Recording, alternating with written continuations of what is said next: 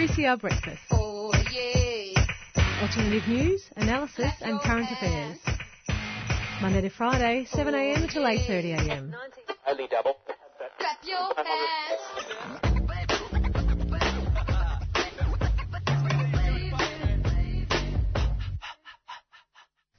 3CR would like to acknowledge the Kulin Nations, true owners, caretakers and custodians of the lands from which we broadcast, and 3CR pays respects to elders past, present and emerging of the Kulin Nation, and we recognise their unceded sovereignty.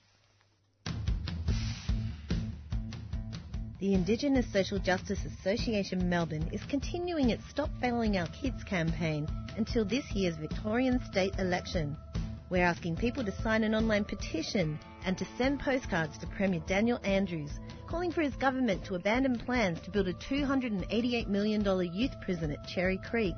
We want that money directed to culturally appropriate programs to address the underpinning issues rather than incarcerating children. For more information and to sign the petition, visit ISJA Melbourne's Facebook page. Postcards are available at 3CR and locations listed at isjamelbourne.com. Premier, it's time your government stopped failing the kids. ISJA Melbourne is a 3CR supporter. Good morning. You're listening to 3CR Thursday Breakfast on 8:55am. It is the 25th of October and currently 7:04. You're here in the studio with me, Em, Katia and the beautiful Shahrazad. So happy to have you. Well, why did you put the beautiful in there? Because I'm so happy that you're here. I feel like you've been away quite a lot over the past 2 months. So I it's have. really exciting to have you back. And it's really good to be back, and not intermittently, except it will be intermittently because I'm only back for like the next 2 weeks and then I'm back overseas. So, but yes, I'm happy to be back. We'll for the next cherish 2 it while weeks. it lasts. Yeah, it's beautiful. We've got a great show lined up for today. So we're having some interviews later on. We'll start off this morning with a few songs, but we have... At 7:45, we're going to be chatting with Andre Dow, who's a writer and also a lawyer, but has been doing some really amazing work with Beyond the Wire.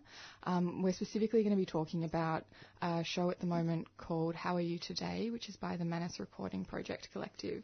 So that's 6 men who are held in detention on Manus Island who have been sending these recordings to 3 Melbourne-based writers, producers, and it's part of an exhibition at Ian Potter Gallery at the moment. So it'll be a really great conversation. And that's going to be followed by a chat with Dr. Beth O'Connor, who's over in New Zealand at the moment. She's a psychiatrist with Médecins Sans Frontières, or Doctors Without Borders, and she was working on Nauru for 11 months until MSF was essentially told that they had to leave the island immediately as of 2 weeks ago. So we're going to be talking about what's been going on there, what MSF has been doing and what they're calling for. Great. And then we'll be speaking with Tamar Hopkins, who's a PhD candidate at UNSW Law, but she's working on a project looking at police accountability, and they've just released a survey called the Police Stop Survey, which is aimed at people who've been stopped by police, specifically around sort of racial profiling. But first we're going to start with a song. You're listening to a 3CR podcast. 3CR is an independent community radio station based in Melbourne, Australia. We need your financial support to keep going. Go to www.3cr.org.au for more information and to donate online. Now stay tuned to hear the rest of your 3CR podcast. Okay, so we just listened to 2 tracks by Jamila Woods. The first one was called Very Black, and the last one we just listened to was called Black Girl Soldier.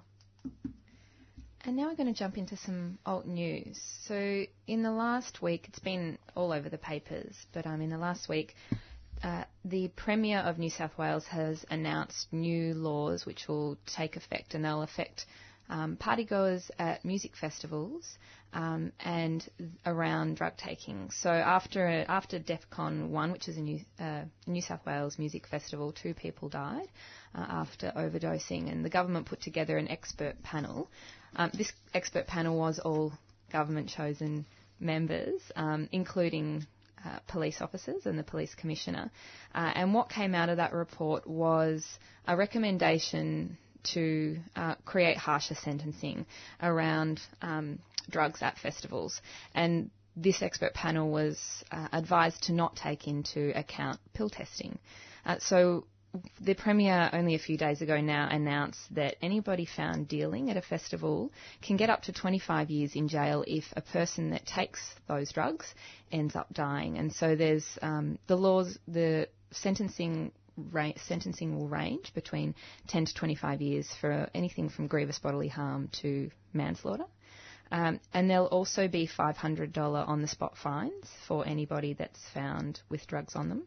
The Police Commissioner came out from New South Wales and said that pill testing is a myth and it doesn't save lives.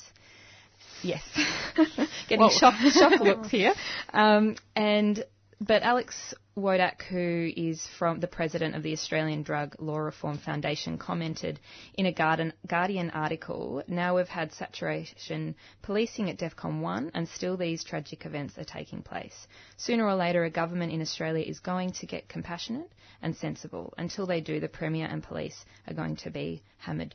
So that's what's going on in New South Wales.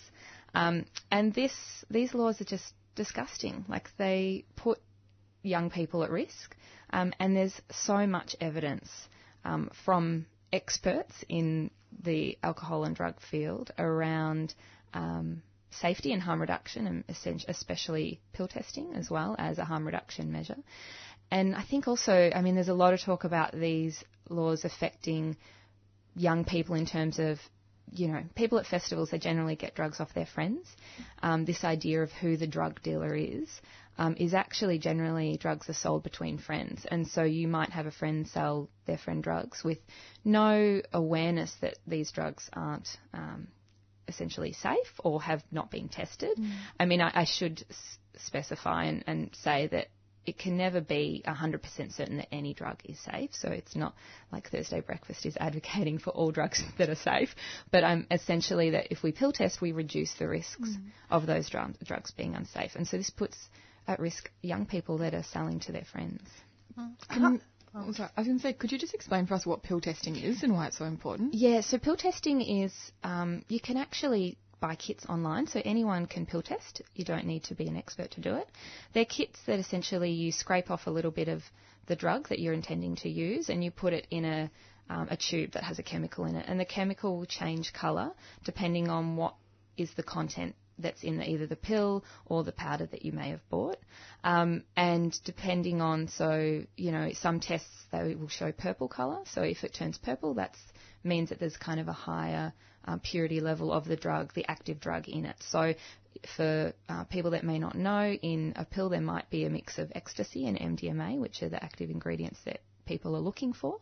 And then those pills might be cut with other drugs. And so what pill testing does is it tests for high quantities of harmful drugs. It can never test for all harmful substances, so that's one of the limitations of pill testing, but essentially it really dramatically reduces the risk that when you take a pill, it might be cut with something that's quite dangerous. And pill testing has actually been, taken place at festivals around the world, and a lot of people do their own pill testing at home and with their friends, and it drastically reduces the rates of overdose when you know what you're taking and how pure the substance is. So I would have thought, Australia with its, how can you put it? It seems like quite a backwards measure. Usually Australia likes to follow the example of Europe or something like that. So I'm wondering why take such an authoritarian, conservative. Yeah, but quite authoritarian, totally. More police and more, on the spot fines and people being jailed for up to 25 years. And so creating this sort of bigger sense of fear around drugs and around festivals and that sort of thing, and specifically targeting young people, as you just mentioned.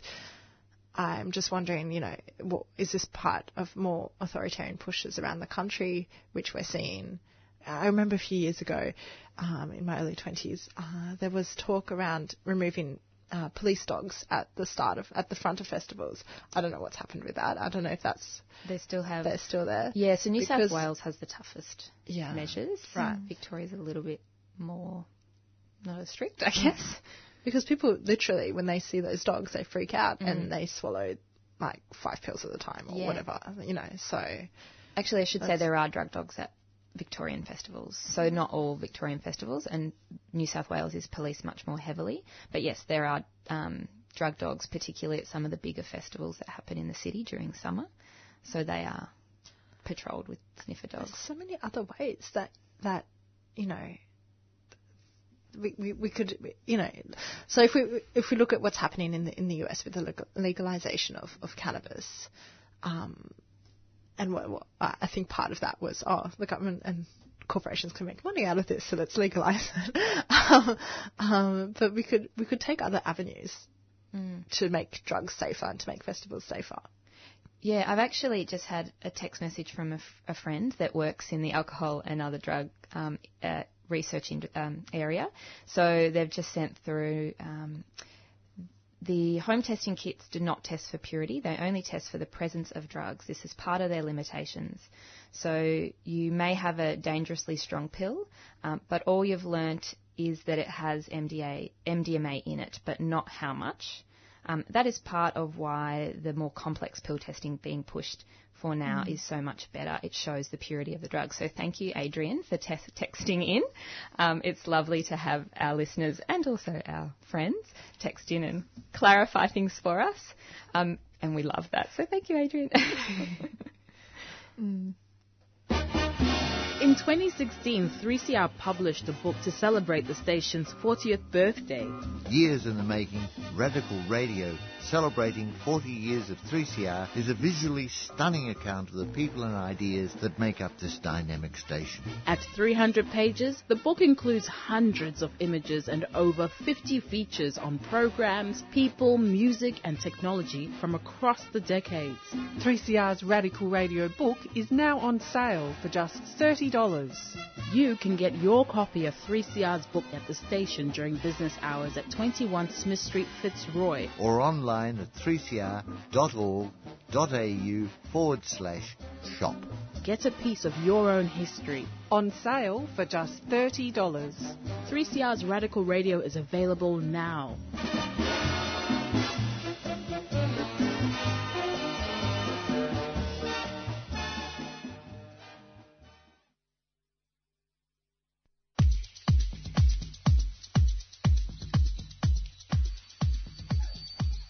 Guatemala. I'm Black Betty, and you can join me for Black Noise Radio each Thursday from 2 to 3 p.m.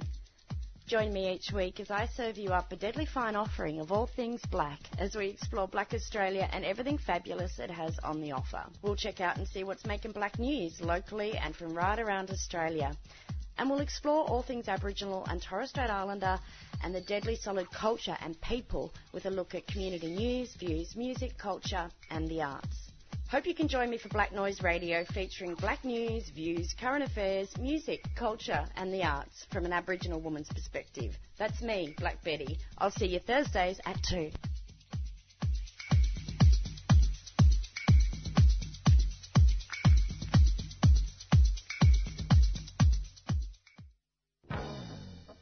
Dinosaur Prize Surprise! It's a show about kid stuff. What sort of kid stuff? All sorts of kid stuff. I'm Carl Panuzzo. And I'm Daniel Salvatore Christopher Larkins Panuzzo.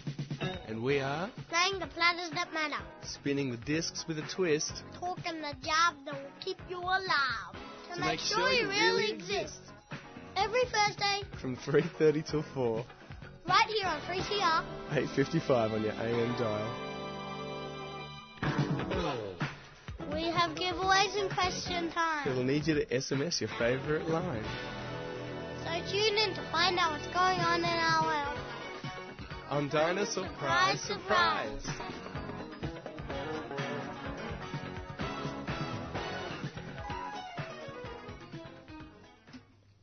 You're on 3CR, 855 AM. It's just on 7:33, and we're going to update you with some news headlines. So in The Age this morning, there's an article called group sued over. Oh, sorry, groups is it? Global Group. Global Group sued over US jail debts, wins state deal.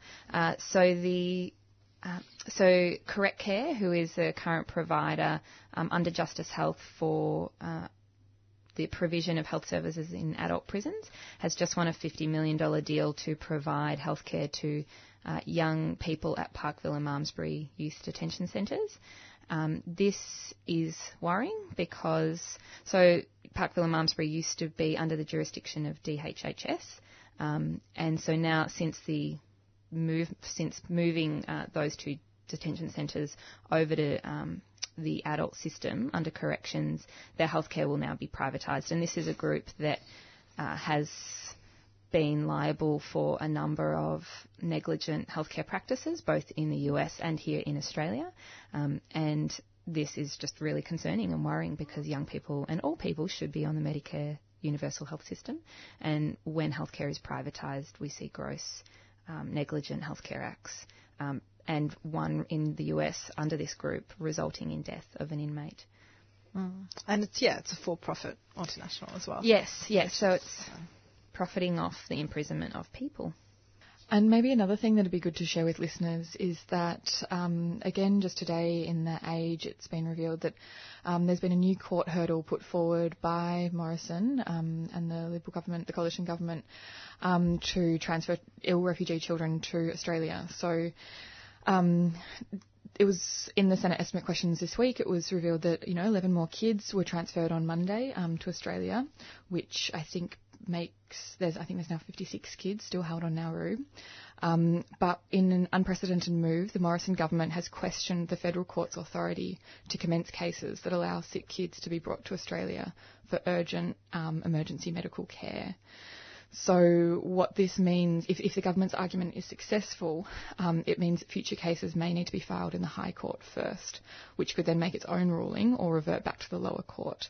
And refugee advocates understandably fear that this could result in even more unwanted delays and, bureaucratic hoops and red tape to go through when, this is such an absolutely urgent situation, essentially of the Australian government's making. And this just puts more barriers in the way to actually providing these kids and all people who are detained on Nauru and Manus with the medical and all other forms of care that is so desperately needed. And we're going to be having a discussion later on that you'll be doing the interview for. Yeah, with Dr. Beth O'Connor, who was a doctor on Nauru for 11 months. So we can definitely bring this up with her as well, which would be really great. Oh, that was just in relation to the sort of the youth prisons we were talking about before, and with the stuff with Nauru. There was a report released yesterday, and there's an article in The Guardian that talks about it. So Indigenous deaths in custody, key recommendations still not fully implemented. So it's a Deloitte review of deaths in custody that revealed that only 2/3 of the Royal Commission's recommendations have been fully implemented, and it goes into details about that, and that's on The Guardian. And also maybe though on that note, when Minister Nigel Scullion, who's Minister of Indigenous Affairs, came out and sort of mentioned this report yesterday, it's been framed as being like, aren't we great? So many of them have been taken up and implemented. And actually what's important to look at is how many of them haven't been implemented, and how this report, which is now, it's, over 10 years old, has been totally disregarded by government after government, and actually not listened to. And there are so many recommendations in there that are still so urgently needed, and so many solutions that have been known about for so long, and yet actually they continue to be disregarded. So it's also important to look at how this report is getting picked up and framed by government to, bolster their own position, when actually you could also look at it being like, actually this proves that you haven't been doing anything. 2/3. That's a lot. Also, The Guardian has a collection of articles and investigations called Deaths Inside, that are specifically focusing on deaths in custody. And speaking of reports, I know there was one other report I think released maybe in the last few days, maybe yesterday, around sexual harassment and sexual assault at music at live gigs and music festivals. I don't think we have the name of the report here, so we'll look it up while we do our next community service announcement. But I was listening to 774 this morning, and they were talking about this report and how there's very, very high rates of sexual assault at music festivals and live gigs as well. And unfortunately, there was, I think, a sexual harassment case that arose out of the Listen Out music festival that happened recently, which is a music festival about women in the music industry. So that's quite shocking, and we'll get the name of the report in just a moment. Celebrate International Day of People with Disability at the Victorian Disability Sport and Recreation Festival. With over 30 exhibitors and 3 activity zones, come and try different inclusive sports, meet Paralympians and watch the AFL Wheelchair Challenge. This is a free, accessible, family-friendly event. Monday the 3rd of December from 10 till 3 p.m. at Crown River Walk. For more information, visit dsr.org.au. A 3CR supporter.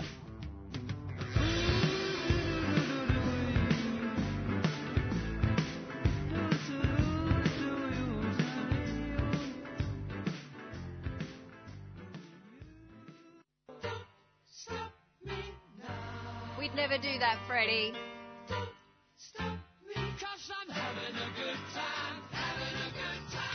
Excellent. We're planning such a good time with you, Freddie. Come to the screening of Bohemian Rhapsody on Thursday, November the 8th from 6:30 p.m. at Palace Westgarth Cinemas and have a real good time with Freddie Mercury and Queen. Tickets are $25 full, $20 concession online at 3cr.org.au or from the station, 21 Smith Street, Fitzroy. You can also call 9419 8377 during business hours. All funds raised go to keeping 3CR on air. If you want to have a good time, just give me a call. Stop me now. A good time. Yes, a good time.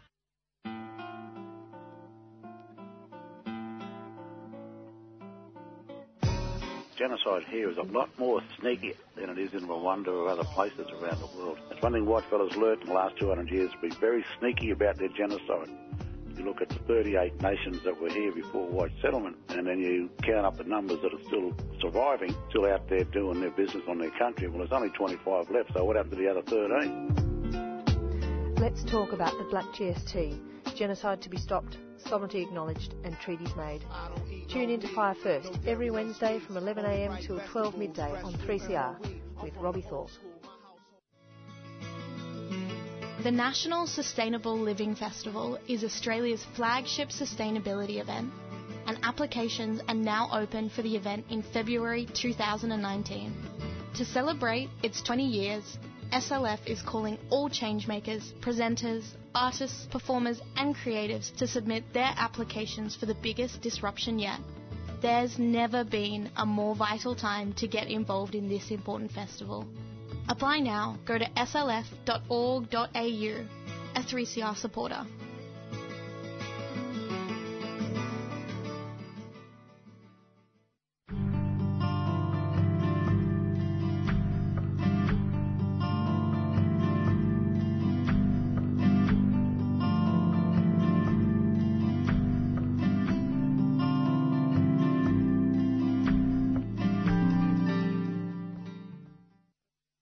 You're listening to 3CR Thursday Breakfast, 8:55 a.m. Right now we're going to jump into an interview with Andre Dow, who is a writer of fiction and non-fiction. He is the co-founder of Behind the Wire, an oral history project documenting people's experience of immigration detention, and the deputy editor of New Philosopher. He is also a qualified lawyer and has worked with asylum seekers and refugees in a legal capacity. This morning we're going to be chatting about the Manus Recording Project Collective and their work How Are You Today, which is part of an exhibition at the Ian Potter Gallery, which runs until this Sunday, 28th of October. Good morning, Andre. Hi, Em. How are you? I'm well. I was wondering to start with, would you just be able to give us a bit of an introduction to this really amazing collective and their work and your involvement in it? How are you today?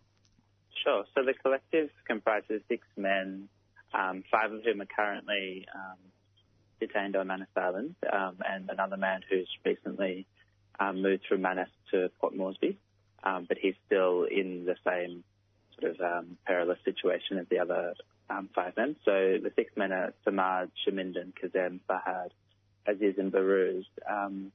And the Manus Recording Project Collective, essentially the idea is that each of these men make a recording each day that's 10 minutes long.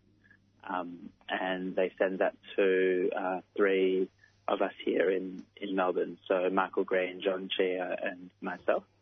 And the 10-minute recordings can be of anything that the men choose. So the idea is that it's just a 10-minute recording that in some way captures some aspect of their life in detention or their life in limbo on Manus. So that's been running since July, and there's a new recording every day, so that by the end of the exhibition there'll be 14 hours of these recordings.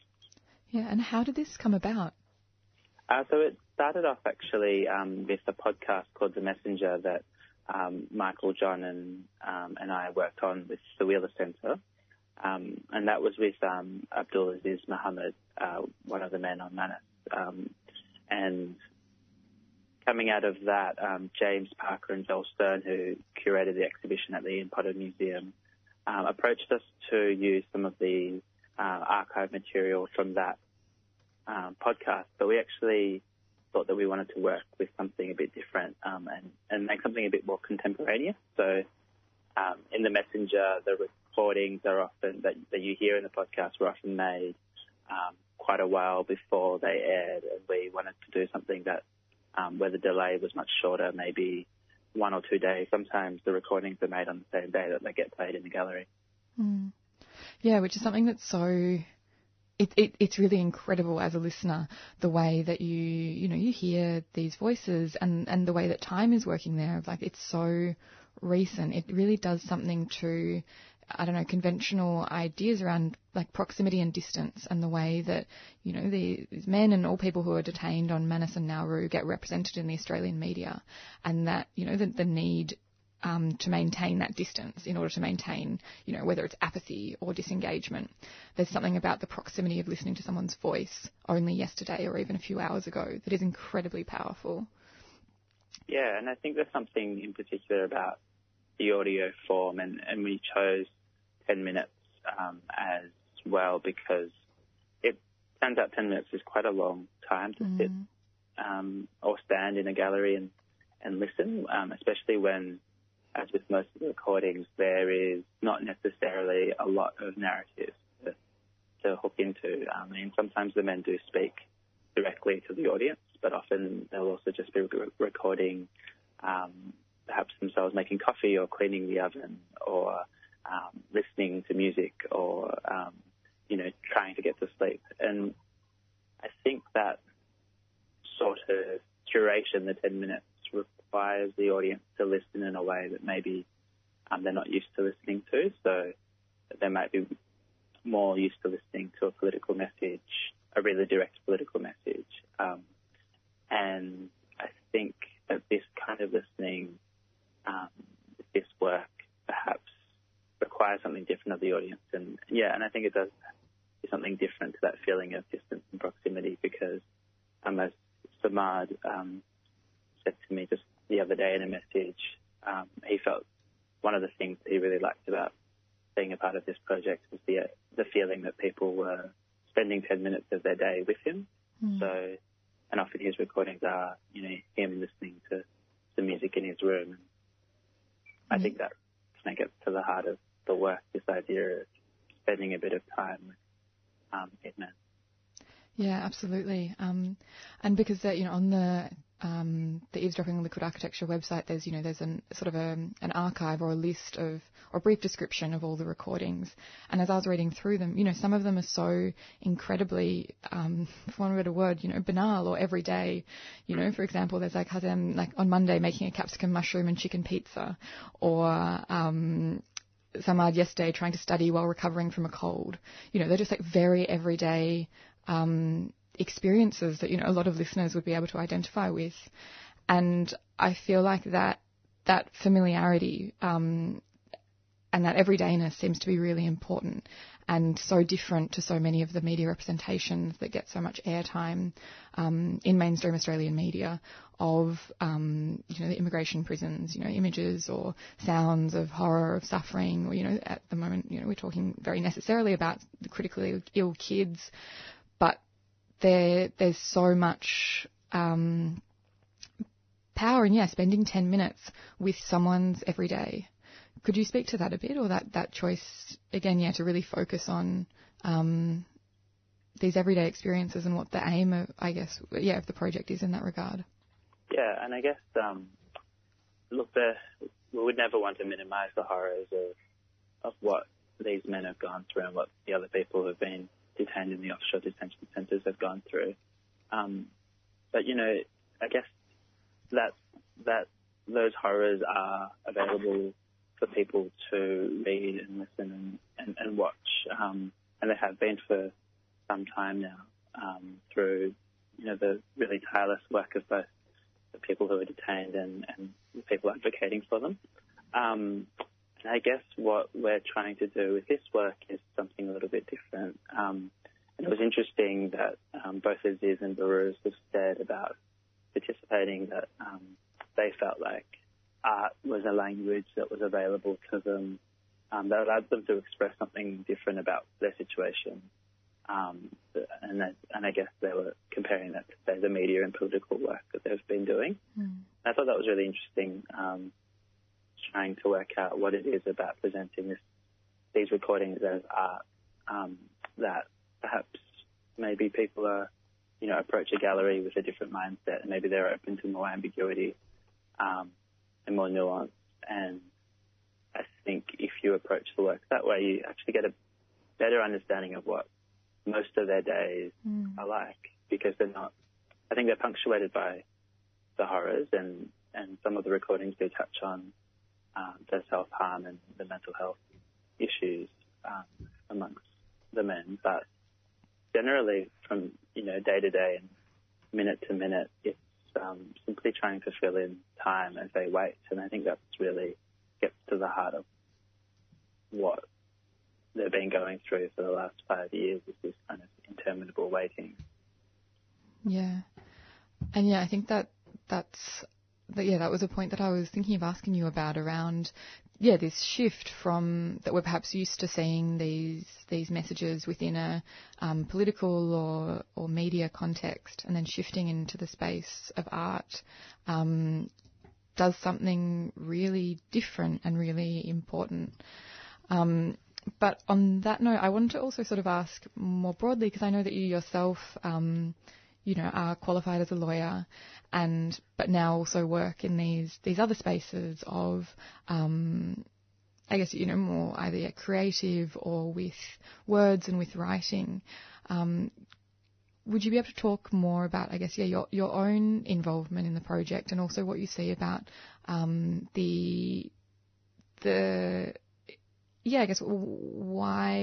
why we might want to sort of move beyond merely like legal or political way of approaching these things? Sure. So another long-running project that I've been involved in is called Behind the Wire. So How Are You Today and Behind the Wire are kind of related, but slightly separate things. And with Behind the Wire, which is an oral history organisation that tries to document the lived experiences of people who've been through human rights abuses. That started out essentially because myself and our friend Sienna Moreau, both lawyers, and I guess found that we, in working with people in that legal context, came across people with much more to say than what was sort of usable in the legal setting, and I guess it was born out of a bit of a frustration at having to cut people's stories down and reduce them to what a court or a tribunal thinks is important, and not very often that's not what people think is important about their own stories. And so that was, I think, working outside of law, working creatively, was partly about acknowledging people's agency to tell their stories in a way that the legal setting isn't really geared to do. So that, for me, that was the importance personally of doing this work, was to recognise people's ability to tell their own story. Yeah, absolutely. And also maybe to create an archive of those stories as well, because, both the recordings change every day and, listeners can experience them when they go into the gallery. But am I right that is there also going to be an archive created of all these recordings? Yes, definitely. So, yeah, as I said at the beginning, it's going to be 14 hours of recordings by the end of the project. That's 84 separate recordings. And they'll definitely exist in an archive in some form. And I mean, that's something we're actually thinking about at the moment, is exactly how to present the archive, and potentially where it may be exhibited again, perhaps as a full archive, and what kind of spaces. That's a question that we've been asking, is what sort of spaces should it be in, museums and galleries again, or at the moment, actually, the current iteration of the work is also being staged in the foyer of the Melbourne Law School, which has been an interesting experience to see in a very different space from the gallery, because that's a space where people are just moving through to get to their classes, to get to work.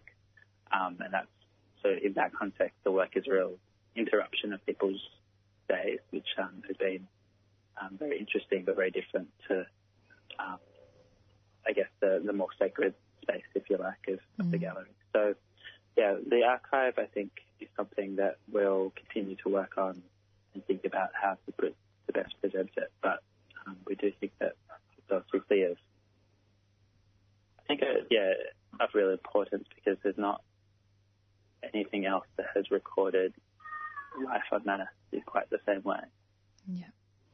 Yeah, absolutely. And there seems to be something so important about, an archive, which in a sense is creating permanence, like looking towards the future, given that so many people, on Manus are trapped in this state of limbo, or of waiting, or of, transience, or of, that it seems like an incredibly important and powerful project for so many reasons. And unfortunately, we are going to have to wrap up. But would you be able to tell us, how can listeners find out more? Sure. So people can still head to the Ian Potter Museum of Art, which is at the University of Melbourne, or else they can go to the Melbourne Law School up until Sunday. And then after that, if people search the Liquid Architecture site for the Manus Recording Project Collective, they can find that archive that we've been talking about. And I think over the next few weeks, if people are looking there, they'll also be able to start to hear some of the recordings that we might be putting online, and also finding out what we'll be doing with the archive in the long term. Amazing. Thanks so much, Andre, for talking with us today. And we'd love to have you back on sometime to talk about the work of Behind the Wire more broadly. So, thanks so much for having me on. Have a great day. Thanks. Bye. Accented women. It seems so obvious to me that if you live in a completely violent cultural milieu, that it's going to translate into every aspect of women's lives. Accented women. What's a border? They don't see it like a big wall right along the. How can people live ordinary lives when they're living in such an extraordinary situation where there are armies there and terrorists there, such conflict every single day of their lives? Accented women. A show by and about women from culturally and linguistically diverse backgrounds. Every Monday from 11 a.m. on Community Radio 3CR.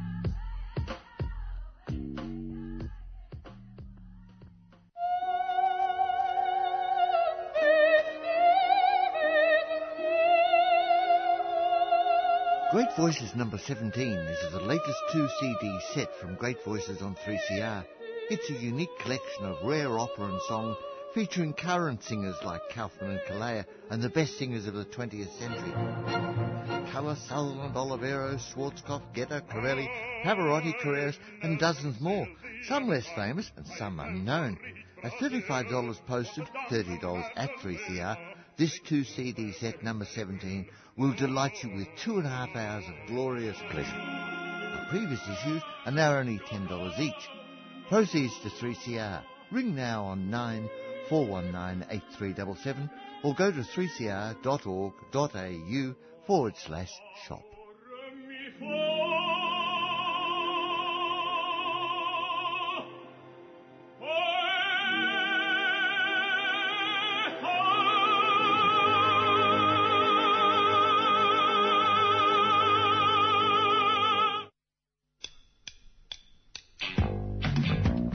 Remember, NAIDOC's a special day for us, brothers.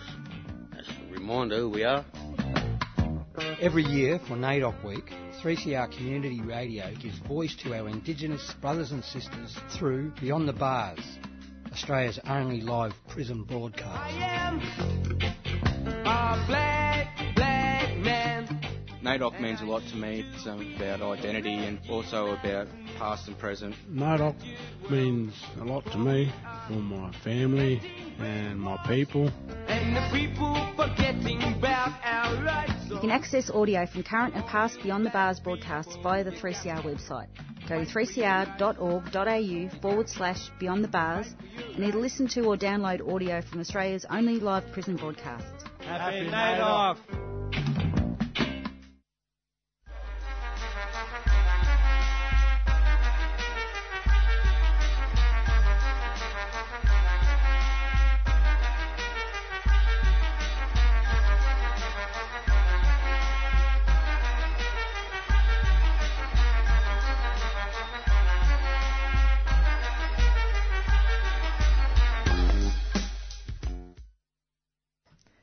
You're listening to 3CR Thursday Breakfast, 8:55 a.m. So just before we were chatting with Andre Dow about the Manus Recording Project Collective, which is on Ian Potter until this Sunday. And now we're going to be talking with Dr. Beth O'Connor, who is a psychiatrist who was working on Nauru for 11 months with Médecins Sans Frontières, or Doctors Without Borders, who's going to talk to us this morning about what's been going on in the 2 weeks since MSF had their press conference on 11th of October. Good morning, Beth. Good morning. How are you? I'm well, thank you. I was wondering, to begin, would you be able to give us a bit of backdrop about what Médecins Sans Frontières was doing on the island and how long that was doing it, how long you were there for? So I was on the island for 11 months, and we were working providing a mental health treatment to those with moderate to severe mental illness. So that included both the Nauruan population and the refugees and asylum seekers. Amongst the Nauruan population, we were mainly treating people with chronic psychotic disorders, and amongst the refugee and asylum seeker population, we were treating people with depression, anxiety, and post-traumatic stress disorder. And a result of these disorders, they were self-harming and having suicidal thoughts and having suicide attempts. Mm-hmm. We were seeing those conditions in children as well, and we saw children as young as 9 years old who had suicidal thoughts or were making suicide attempts. Amongst the children, we were also seeing a condition called traumatic withdrawal syndrome or resignation syndrome. And these children were children that became depressed and socially withdrawn and took to their bed. And when we tried to visit these children in their homes, they weren't eating or drinking sufficient amounts to keep themselves alive. Many were unable to toilet themselves, and they weren't able to communicate with us anymore. They just looked right through us when we tried to talk to them. And these were children, many of them that I knew from being on the island, children that previously had talked to us in settlements or in the shops, and then they just became so withdrawn that they didn't communicate to us anymore, and they weren't even speaking to their families. Mm. And could you explain for us why MSF was requested to leave the island immediately, just over 2 weeks ago now? The Nauruan authorities said that our activities were no longer required, and they didn't give us more reason than that. And we believe that our work there was still required. There were significant gaps with the mental health care for the Nauruan population, and also we had a long waiting list in our clinic of over, I think, nearly 100 people. So, yes, there was plenty of work still to be done there. Mm. And what motivated MSF's decision to come out publicly and, have a press conference on the 11th of October and call for the immediate end of, or the immediate evacuation of all children from Nauru, but also the end for offshore detention centres? Over the time that we were there, we saw significant worsening of the mental health of the refugees and asylum seekers, and overwhelming levels of hopelessness and despair. And the indefinite offshore detention policy seemed to be the cause of this hopelessness and despair. These people weren't able to recover from their mental illness and their past trauma because they still didn't know what their future will hold. And we saw at certain points in the time that we were there, we saw deterioration. For example, when a large number of negative responses to the US resettlement process was given, we saw all of our patients who were refugees and asylum seekers, we saw their mental health decline. So we saw this correlation between what was happening with the policy and their mental health. And we had grave concerns, having left the island, that their mental health would continue to deteriorate. So that's why we held the press conference to call an end to this policy of indefinite offshore detention, because from our observations of being on the island for nearly a year, is that this policy is causing harm to people's mental health. Yeah, and and there's been calls from other, many other doctors and also many other medical associations, such as the AMA as well, who have been speaking out very publicly against offshore detention, which I think, seems to me to be so important because, both because of your frontline experience working with people who are so impacted on Nauru, but also because of, the trust, I guess, that the public has for doctors. That seemed to be like a real turning point for me, I guess, in the debate around the absolute injustices that are being perpetrated on Nauru, that when the medical community has started speaking out against them, that seems to be really important. But I wanted to ask, do you feel like there's been much traction, or do you feel like much has changed in those 2 weeks since the press conference? It's hard to comment because not being on the island anymore, it's hard to know exactly what's happening there. But I think in Australia, it seems that there is more people talking about the issues, and the government and the opposition parties are all discussing it more. There's yet to be any decisions made. So we are still talking about it to people because we still believe that the indefinite offshore detention is causing harm to people's mental health in Nauru. And so the sooner that those changes can be made, we get action, the better. Yeah. And, this week, on Monday, another 11 children were flown to Australia, but that still leaves over 50 kids still on Nauru. And there have been conversations between, the government and the opposition about a potential deal with New Zealand for resettlement there, with the provision, Morrison has been saying with this provision that there'd be a lifetime ban on any refugees settling in Australia after that. Would you feel comfortable sharing your views on that? Well, as a doctor, all I can really comment on is what would be the most beneficial for people's mental health, and we believe that that would be for all of the asylum seekers and the refugees, both the children and the adults, to be moved to a place of safety with dignified conditions so that they can complete their resettlement process.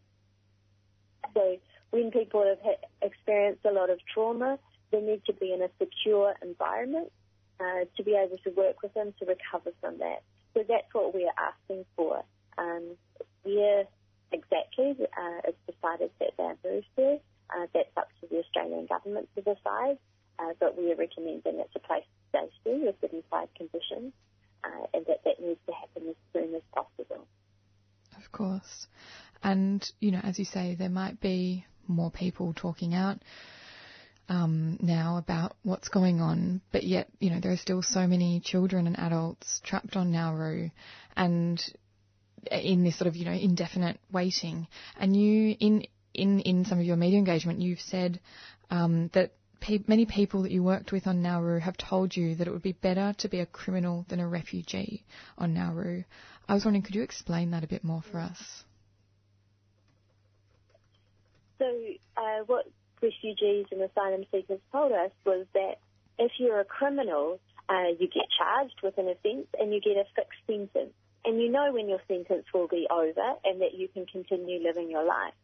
But in Nauru, those refugees and asylum seekers, there's no end to their sentence at the moment. They can't plan for the future. They're just waiting every day. So that's why they say it would be better to be a criminal than to be a refugee on Nauru. Yeah.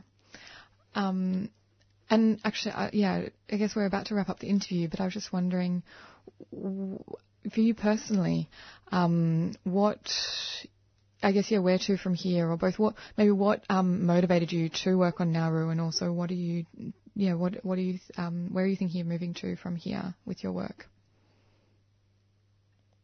I haven't decided yet. There's still some work we would like to do to assist with Nauru at the moment. And at the moment, it's speaking to people and letting people know what's happening, because things still haven't changed since we left. But I'm not sure what will come after that. I'll have to wait and see. I might have a wee bit of a break after that. I really hope so. Can I ask, how can people find out more and get involved? MSF have an online petition that people can look up, and if they agree with it, they can sign our petition, and that's calling for the end of indefinite offshore detention and getting all the children and adults moved to a place of safety from Nauru. And there's also lots of advocacy groups that they can join locally. I think in Australia now there's lots of regional activities as well. So probably if they Google it, they'll find there's a lot that they can do to help. Wonderful. Thank you so much for speaking with us this morning, Beth, and I really hope you do have a break in the near future. Thank you very much.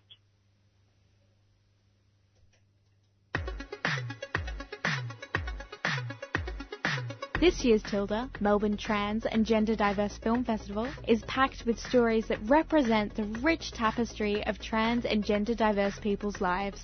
The program runs from Thursday the 8th to Sunday the 11th of November at Footscray Community Arts Centre and celebrates the best trans and gender diverse cinema on offer, along with Q&A sessions with festival guests and opening and closing night events. Program details and tickets are available at tildamelbourne.com, a 3CR supporter.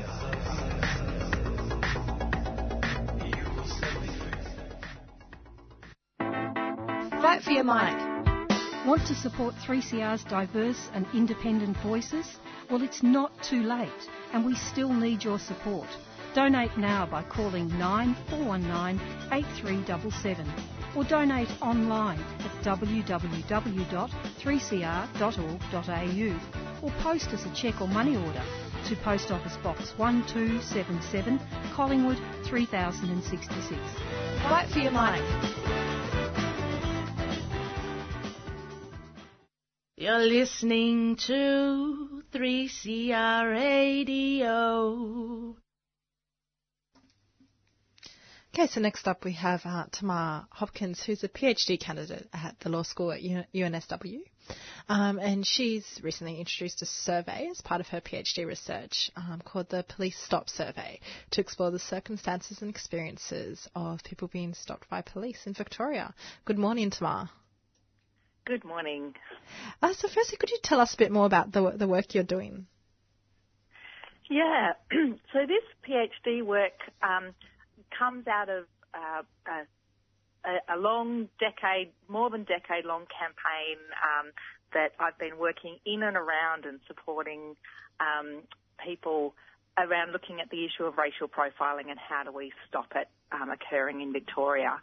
And one of the really clear thing that becomes quite obvious is the lack of data on racial profiling that exists across Australia, and that we're in fact 25 years behind the rest of the world in terms of understanding the depths of this problem. So wherever else in the world this has been studied, clear patterns of disproportionality in policing has been shown. But in Australia, where police don't even collect this data regularly, and where they do, they don't make it public. And so we can't speak about it with the authority that many places around the world can. So what this survey aims to do is to fill a gap, a data gap that exists in Victoria about what goes on when police stop individuals. And the survey is open to everyone who's over 18 who's been stopped by police in the last 10 years or a protective service officer. So that includes all of your listeners who are over 18. I'm sure being stopped by police is a very common event, and I'm after stories that are positive, neutral, negative. Any experience is very useful for this survey. So really encourage listeners to get on board and go and check it out. So you also worked on a report recommending that Victoria Police introduce racial profiling and monitoring system or scheme. Could you tell us a bit more about that report and its findings? Yeah, sure. So just to give, I'm sure many of your listeners will be aware that in 2013, Victoria Police settled a major racial profiling claim by a group of young Africans, and one of the claimants was part Indigenous. And that settlement led to a big public inquiry by Victoria Police into its field contact practices and its training practices. And that culminated in a report called the Equality is Not the Same report. It also, which started a 3-year program that is in fact continuing now. It led to the creation of a whole new division within Victoria Police called the Priorities Communities Division, and to Australia's first racial profiling ban. So some really great work at kind of a policy level from Victoria Police came out of that report. However, subsequent studies have revealed that actually the experience on the ground hasn't changed at all. So a report by 2 of the applicants, Daniel Hale-Michael and Maki Iza, in 2015 showed that this people were experiencing stops, unnecessary harassment and stops continuing. So I think things hadn't changed. And so from that, the Flemington and Kensington Community Legal Centre auspiced a group of academics to come and have a look at what might be needed in Victoria to start monitoring the presence of racial profiling. And a group of academics, including Professor Janet Chan, Dr. Vicky Sentas, Professor Chris Cunneen, Leanne Weber, Claire Land and a number of others put together a report setting out a set of recommendations of how Victoria Police could go about filling this data gap and exploring and finding out whether its policy ban on racial profiling was actually effective. So that report was released last year, and we're still waiting, I guess, for a formal response from Victoria Police to that report and its recommendations. So we're, the space, I mean, we understand they're considering it, but we haven't kind of heard formally about the response. So, yeah, there's a lot of work being done to try and get some hard data on this, and in the absence of official data from the police, this survey is about filling that gap. And the survey has, there's a lot of potential things that can come out of it. Firstly, what it does is explore whether there are any differences that people have when they are stopped by police dependent on their racial appearance. So, and studies done internationally have shown that white people experience very different stops to people of colour. And so I'm really curious to see whether this difference can be seen in Victoria, and that would be, incredibly useful for people who are considering, who've experienced racial profiling and wish to do something about it in terms of advocacy or litigation strategies. So it has some real benefits. So it really requires as many Victorians to get behind it as possible and to go to that website and record their most recent stop experience with the police. Just if we can just talk a bit more about the key recommendations. Yep. From the most report. Yeah, from the most recent report that the Victoria Police still hasn't responded to. What were some of those key recommendations to sort of address these issues of racial profiling? Okay.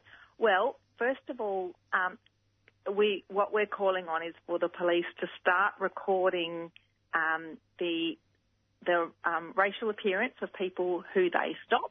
So they don't ask people what race they are or what ethnic background they are. That would be really intrusive and invasion of privacy to do that when they're stopping people. But just record, as they currently do for field contacts, what they think is the person's racial appearance, as well as some other data about what was the reason they engaged in the stop, what was the outcome of the stop. And the location and those kinds of details. Now, that data is currently being recorded when police do a field contact. It's not mandatory that police record the ethnic appearance or racial appearance of the person they stop. So it's discretionary for the police to do that. But we're calling on it to be mandatory.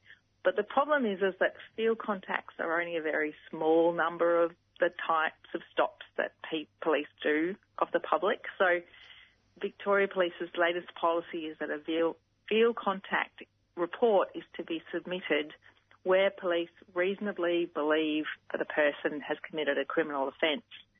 Now, that is the same standard that would allow a police officer to arrest a person. So police can arrest a person where they reasonably believe they've committed a criminal offence. And so really these field contacts are a very tiny proportion of all the kinds of stops that Victoria Police actually do with members of the public. There'll be many, many other stops where they just approach a person and ask what they're doing, where they don't actually have a belief that they've committed a reasonable belief that they've committed an offence.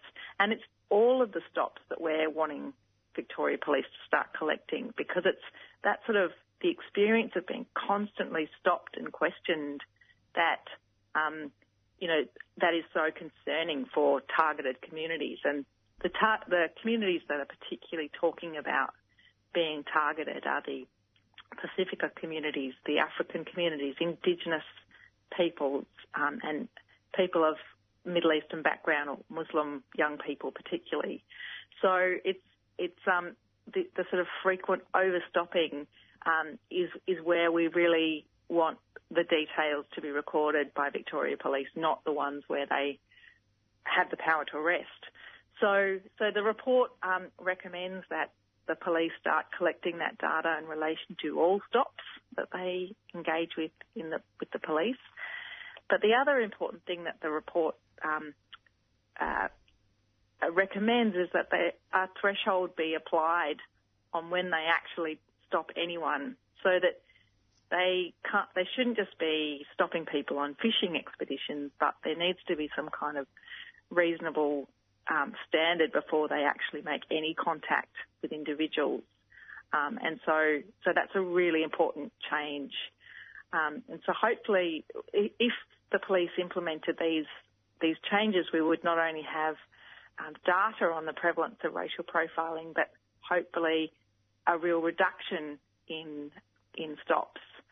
And where these threshold changes have been introduced internationally, like in Chicago a number of years ago, there was a threshold applied to police stops, which cut the police stops being experienced by, it went from 400,000 stops to 100,000 stops.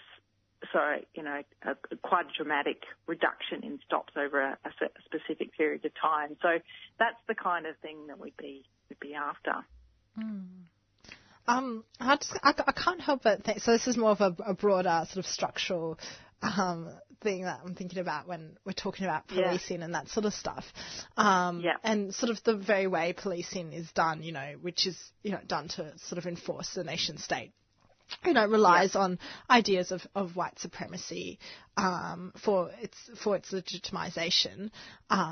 So, and that's evident, throughout all institutions within the sort of way that the state is constructed. So how can it change if it's sort of embedded in a system that relies on white supremacy? I don't know if that's a very broad question. Yeah. What are your thoughts on that, maybe? Yeah. Oh, absolutely. And I mean, you can see that, the way society is constructed leads to all of these systemic, institutionally racist outcomes in so many ways across all institutions, the health institution, education, the criminal justice system, all of these ways. And you're right that to really remedy the problem of institutional racism is a whole of society transformation that is really required. So what these strategies are about is starting to collect data on institutional racism. So we're not even at the starting point, which allows institutions to deny the reality that is experienced by people, the everyday reality of this kind of racism. So this is not going to challenge the deep status of racism in the country, but it starts to provide an evidentiary basis for the existence of that racism. And Australia is in denial about this problem, and one of the reasons it can stay in denial is that we do not collect any data on this, and so that, and the absence of data means that we can't. There's no political will around doing anything about it. It allows us to kind of live in this denial. So really, what this is about is providing the beginning stages of real hard data and research into the problem that exists to prevent some of that denial. But really good question you ask about what is this really going to do to change things? And obviously it's only a tiny part of the entire strategy that's required. And just before we wrap up, can you quickly tell us how can people participate in the Police Stop survey? Yeah, sure. So if you go to www.policestopsurvey, that's all one word, policestopsurvey.online, you'll get to a website that gives you some information about the survey and leads you to a link where you can take the survey. So that website is www.policestopsurvey, all one word, .online. Great. Thank you so much, Tamar, for coming this morning. No problem. Thank you very much. Great. Thanks. And that was Tamar Hopkins, who is a PhD candidate at the law school at UNSW, and she's introduced a survey called the Police Stop Survey to explore the circumstances and experiences of people being stopped by police in Victoria. And we're almost out of time. Before we go, though, we did need to do 2 follow-ups from today's show. So a caller called in and said thank you for covering the topic of corporatisation of healthcare in jails generally, but in young people's jails, and mentioned a book by Chris Hedge, author of America, the Farewell Tour, and that Chris Hedge will also be featuring on Friday morning on 3CR on Alternative News, which is a snapshot of Australia's path towards corporatisation regarding prisons. And also, we mentioned a report about sexual violence at music festivals, and that research is being done by Bianca Filebourne and Philip Wads at the University of New South Wales and Stephen Thompson at Western Sydney University. And we're almost out of time. So, thanks so much for listening today. I think, next up we've got Lost in Science, and then tomorrow morning tune back in for Friday, Thursday breakfast. But otherwise, hope everyone has a really excellent day, and we'll be back next week. Thank you. Thank you. 3CR relies on the support of ethical organisations to keep our vital community of voices on air. And we'd like to thank our breakfast supporters, the new international bookshop, Nibs, at Trades Hall, and eco-friendly paper and printing outfit, Earth Greetings. You can check them out at nibs.org.au and earthgreetings.com.au. And if you'd like more information on how your organisation can become a 3CR supporter, contact the station on 03 9419 8377.